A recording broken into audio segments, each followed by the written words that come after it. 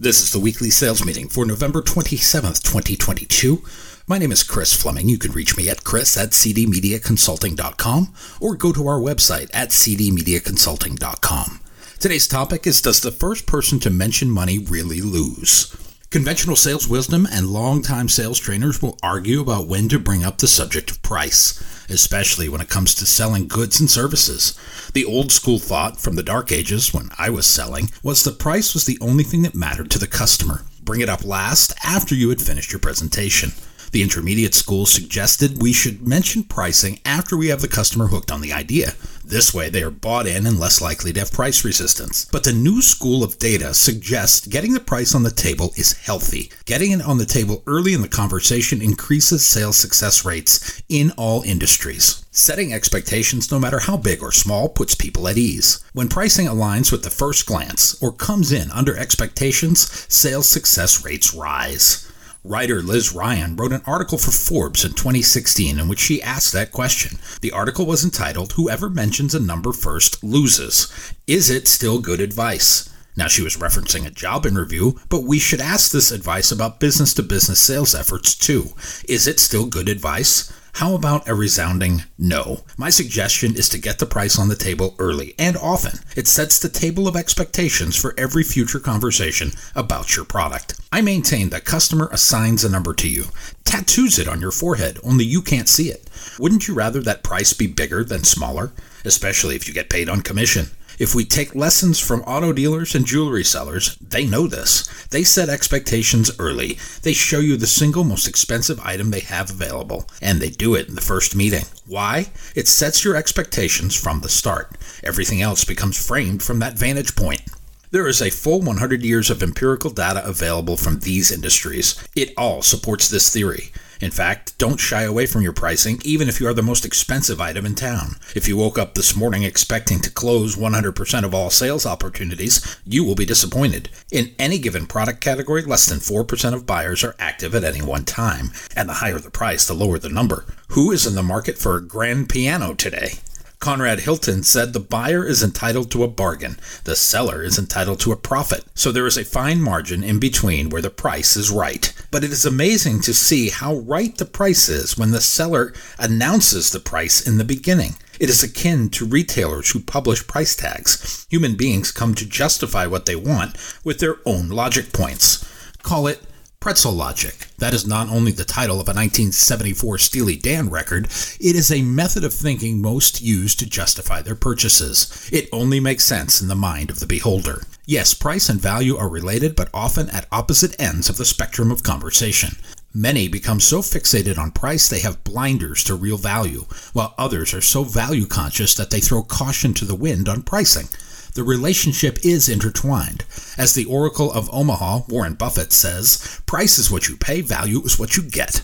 Often the value proposition gets masked by price fixation, and that is the challenge of the salesperson. Create value when your prospect has the inability to see its clear path. You have to position your product as a solution to a problem, not as a single product for sale. Leo McGivena was the publicity manager of the New York Daily News in the 1940s. He wrote, last year over 1 million quarter-inch drills were sold, not because people wanted quarter-inch drills, but because they wanted quarter-inch holes. When you buy an automobile, you buy transportation. When you buy a mattress, you are buying comfortable sleep. And when you buy carbon paper, what's that? You are buying copies. Remember, you are solving a problem, not selling a product. Charlie Munger is the vice chairman of Berkshire Hathaway. Some say he is Warren Buffett's work spouse. He claims a great business at a fair price is superior to a fair business at a great price. People are willing to pay when they deem a reasonable price for solving their problem. But without that frame of reference, they will come to their own conclusion on what it is worth. That could be based on prior experience. It could be based on the current climate, or their cousin Jimmy, who did something similar in East Oshkosh, Wisconsin. And then good luck overcoming that perception. That is now cast in stone. A sledgehammer won't break that perception. The information age has ushered in the age of disinformation, where mistruths printed online become fact, and the words of the salesperson are mistrusted more than ever. This is why we strive to become advisors to our customers and not product peddlers. Product peddlers can get dismissed as easy as they walk through the door. Advisors are sought out for their knowledge and expertise. Work on framing the price using peer validation. Work off the average pricing and recommended pricing. Here is what our average customer is doing, and here is what our best customers are doing, and here is what I recommend for you. My friend Chris Lytle taught me about framing the largest order. He would have conversations with his customers about the most they could buy from him. He would show them what that looks like. I have used this technique with success. Go look up Chris and his largest order conversation and see how this gets done.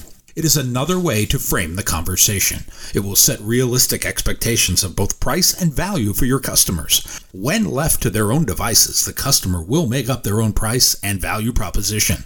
Given enough time and imagination, the customer will take 5% of fact and 95% of horse manure and make truth out of it. Without a frame of reference on pricing, we set ourselves up for failure. That is when and why we arrive at shock and impasse when it comes to pricing. The first person to mention money does not lose. Their rate of success is much higher than those who delay or are afraid to have the price conversation. State your price and then stop talking. Let it sink in. It is best done in person, face-to-face. Avoid email for pricing conversations. It is so easy to ignore first and second offers without context. Go see your customers, get them on a video call, or pick up the phone. It is easy to dismiss others via email, but much harder to do in person. Make it personal as it is. And when it is personal, you can control both the intent and the outcome of the call. Email is by far the least personal of these methods.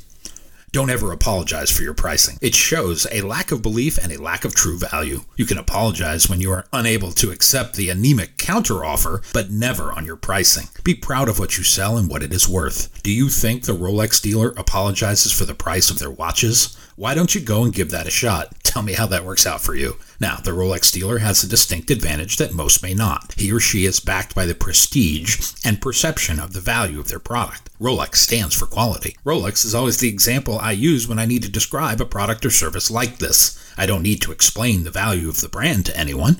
It has an immediate and settling reaction. The question becomes, what about what you sell? Does it do the same? Why or why not? And what are you doing to change that trajectory? My new book, You Can't Lead from the Back of the Room, Nor Should You, is now available on Audible as an audiobook download. If you like what you have heard here today, please consider downloading a copy or two. You can always send one to a friend. You can go to cdmediaconsulting.com and follow the instructions to order.